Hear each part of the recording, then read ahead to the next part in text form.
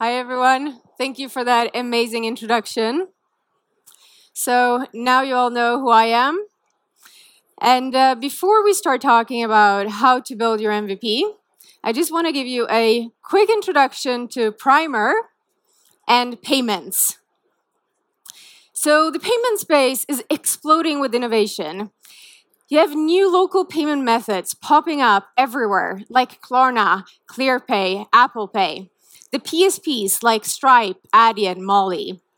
Open banking like Tink, TrueLayer, Volt. Tax automation, accounting, ERP systems, loyalty and rewards, and so on and so forth. The list goes on. Now, merchants want to make use of all of this innovation. So they keep building new integrations to new services. And their payment stack is expanding. Now, they want to do more than this. They have sophisticated payment strategies. So maybe they want to route their payments to the right processor. They want to optimize authorization rates. They want to do even more. Maybe they want to optimize their checkout experience because if you've paid online, the checkout is not always great. But payments are hard, and all of those services are different. So this means a lot of engineering resources, and it results in mountains of spaghetti code. This is the big problem that Primer is solving. Because now, with just one integration to Primer, merchants can connect to all the services that they want to use with only a few clicks on Primer's dashboard. No code required. Primer's universal checkout works seamlessly with all the payment methods, and it's fully customizable. Then we have workflows, and this is a really, really cool feature. So workflows will let merchants define sophisticated business logic across all of their connections and automate their payment flows. So I'll show you how this works. Let's say we want to define some logic for our high-risk payments. And for us, in this case, that means payments where the amount is more than 100 US dollars and is paid with a card that is not a Visa and MasterCard. You can work with different conditions and define those, but this is our route now for high-risk payments. So what we want to do first is we want to do a fraud check. So let's add in our fraud prevention tool, Riskified. And we'll advise Riskified. So if Riskified says reject, we will reject and decline the transaction. If Riskified says proceed, we'll proceed and send the transaction to our PSP, Stripe in this case. If Stripe says authorized, we will capture the funds and take the payment. This is a very, very simple workflow route, but you can imagine the complex things you can do with those simple building blocks. Workflows is a really, really amazing feature, and it was invented at Primer. So I'll tell you the story of how we build the MVP for workflows and beyond. This is me. We already did the introduction, but I'm Monika. I'm heading up product and design at Primer, and I've been involved in defining and designing Primer's products from the very beginning. But before I was at Primer, I worked on a couple of other products. So my first one was Squid News. So this is a news app for millennials. They're doing pretty well now. You can check them out. Later, I led the consumer product team at Tink, which is a Swedish open banking startup. This was before open banking, so we were building a personal finance manager with a mortgage refinancing feature. Later, I co-founded Gimme, which is a bank with a prepaid card for children to teach children financial literacy from an early age. So I joined Primer in June 2020, and here we are on Zoom, because this was in the middle of a pandemic. And I'm based in Stockholm, and most of the Primer team was in the UK. So during the first couple of months when we were building our MVP, we actually never met. So this entire story, which I'll tell, is happening online. And one of the main reasons why I was so excited to join Primer was because of this massive vision that the founders had. They had spent their entire careers in payments and worked with a lot of merchants, and they really understood the problems that they were facing. They had massive vision and a great idea, a very novel way to solving this problem. Also, they wanted to invest in product and design from the early stage, which is kind of unheard of for a early stage B2B fintech. So I was very, very excited. Here we are, and it's time to start building. So, how do you build your MVP? This is a kind of well-known process where you go step by step. You start with understanding the market, your users, and the problem. You go on to explore solutions. Then you validate your solution before implementing, and then you keep on iterating on that solution. Now, I don't have a new framework or opposing view or any magic tricks, so I thought I would just show you what we did when we built workflows at Primer, and I hope you find some inspiration from it. So let's get started with understanding the problem. And at Primer, we were very lucky to have two founders who had this extensive market knowledge. So when we started out, we already had an Airtable full of market data, different verticals, quotes, entire mappings of payment stacks. But we still wanted to get even closer to our future users. So we scheduled a lot of interviews. And I'll show you some examples of what we learned. One merchant in the fashion industry told us that they were retrying all transactions, all decline transactions, regardless of the decline reason. And this is really expensive, but you also don't want to retry transactions if the decline reason is card was stolen, right? Another merchant in the food delivery vertical said that it was very hard for them to A/B test, so they didn't really know which PSP or card processor that was the best. And A/B testing is this topic that many, many merchants were mentioning that they were struggling with. Now, today we have all of our merchants on Slack, so it's very easy for them to reach out to us whenever they have any questions or need help. But it also means that the product and design team can reach out and show a demo, ask questions, maybe test a prototype, and collaborate very, very closely with our customers. I'm not in all channels, but all channels are open and I can join them whenever I want. Now, there's something to be said about alternating small and big thinking. So when we get on calls and we conduct interviews, we want to practice this type of small thinking and really get into the details to understand our customers. But we don't want to lose track of the bigger picture. So here you need to connect the dots between all the small problems that your users are talking about. And it's this big thinking that allowed Primer to have this massive vision and go beyond being one product that solves one particular problem for one type of merchant in one vertical. Primer is a technical infrastructure that solves this massive global problem. So very early on, we had this map of our product ecosystem. You can see workflows here, but you can also see the checkout and other product areas that are equally important. Together, these product areas solve this massive problem. So to summarize understanding the problem, there are limitations to user research, right? It will tell you what is wrong, but not necessarily how to solve it. And it rarely leads to great products just automatically. And there's a huge difference between getting really close to your users and really getting to know them and empathizing with their problem compared to conducting artificial focus groups. Let's move on to exploring solutions. And this is really my favorite part. I love getting creative and getting my hands dirty and just start exploring. So this is how we started. We had a look at a couple of tools that were claiming to do this type of workflow automation, not just in payments. And we actually saw during one of our interviews, a merchant was sharing their screen and showing us how they were using one of those tools.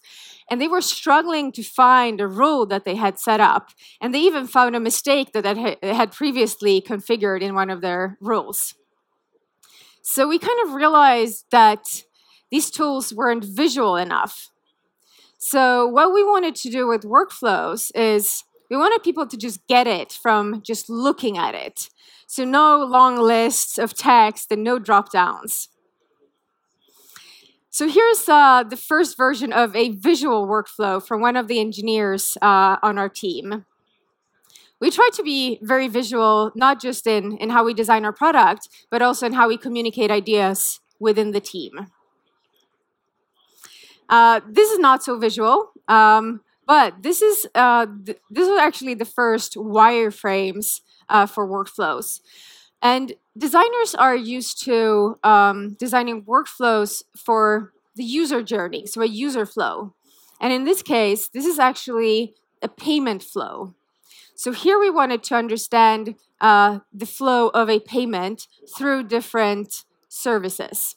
You can see the authorization request, the fraud check, the processor or PSP, and even some data being sent to a BI tool.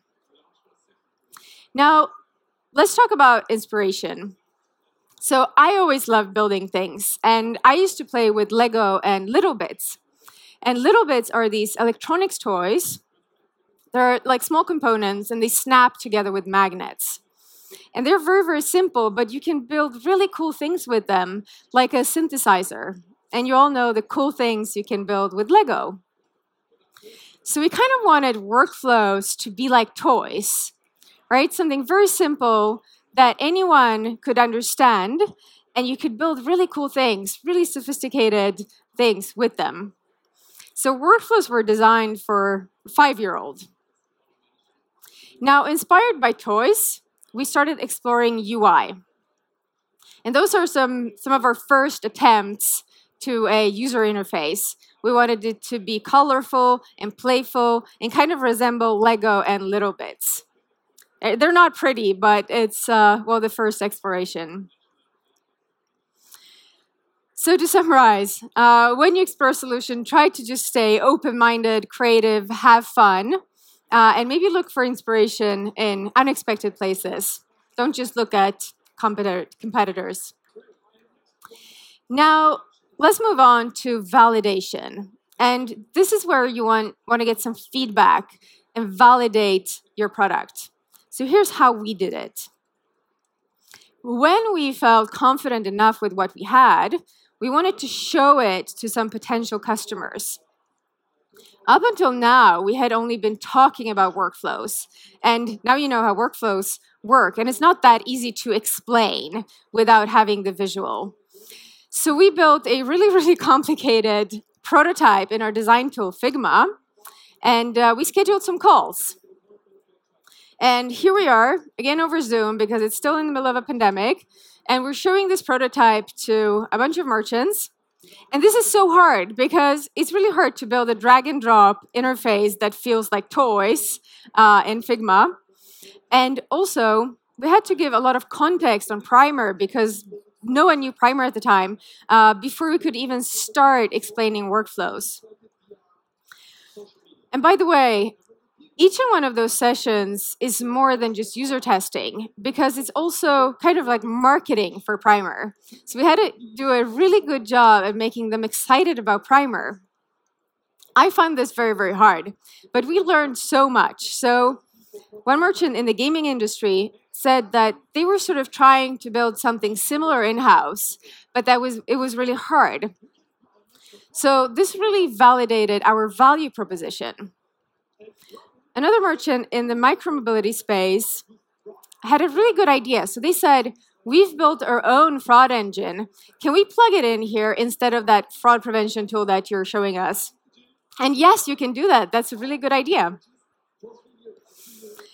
Later, we invited a bunch of customers to Figma, to our design tool, to work with us. And here they could actually try and move the components around. We can switch out the logos to the services that they were actually using. So they could now build in our design tool the workflows that they actually wanted to build.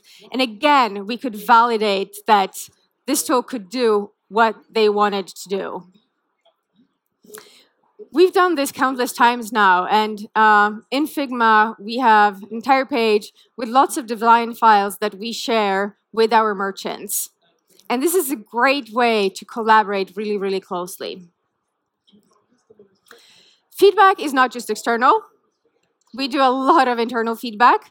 Paul, one of the co-founders, was not always happy or impressed with my designs, but we tried to practice this very, very open and honest feedback culture.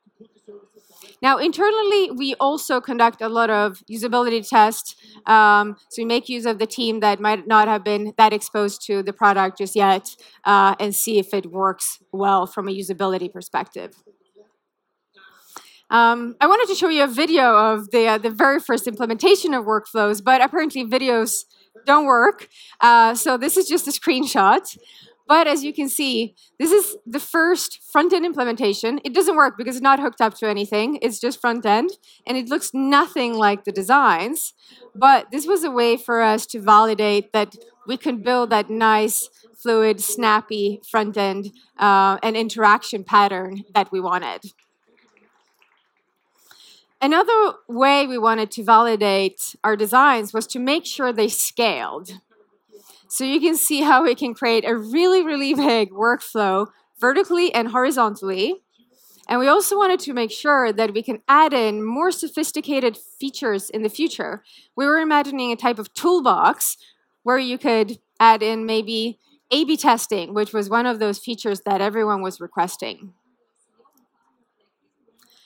So to summarize, there are so many ways to validate different aspects of your product before you implement it, but you can never be 100% certain. So you also need to have some intuition and conviction about what you're building. So let's move on to implementation. And you might have noticed that I have not been talking about MVP so far at all, because during the entire process of understanding the problem and getting to know users, exploring solutions, and validation, we want to keep that big thinking. So now, when we start implementing, this is where we want to define the MVP scope. And we want to be really, really smart when we do that. So when we started implementing workflows, on the first iteration that we made available to merchants on our dashboard, it was view only. So you could not interact with it. So we would get on a call with our merchant, and we would learn what they wanted to do. We would write it down, and then we would create a workflow manually and just display it on the dashboard. And again, we would get some feedback, some questions, and we could iterate and improve it. The next iteration had editing capabilities, and this was huge. So finally, we could let users interact with the interface, and it was really cool to see. However, this version did not have validation. So they could build something that made no sense at all. So we had to manually validate every workflow that was saved on the dashboard. And we expected everything to go wrong, and we planned for the worst. But it just worked, and it was so cool to see the first workflows being published.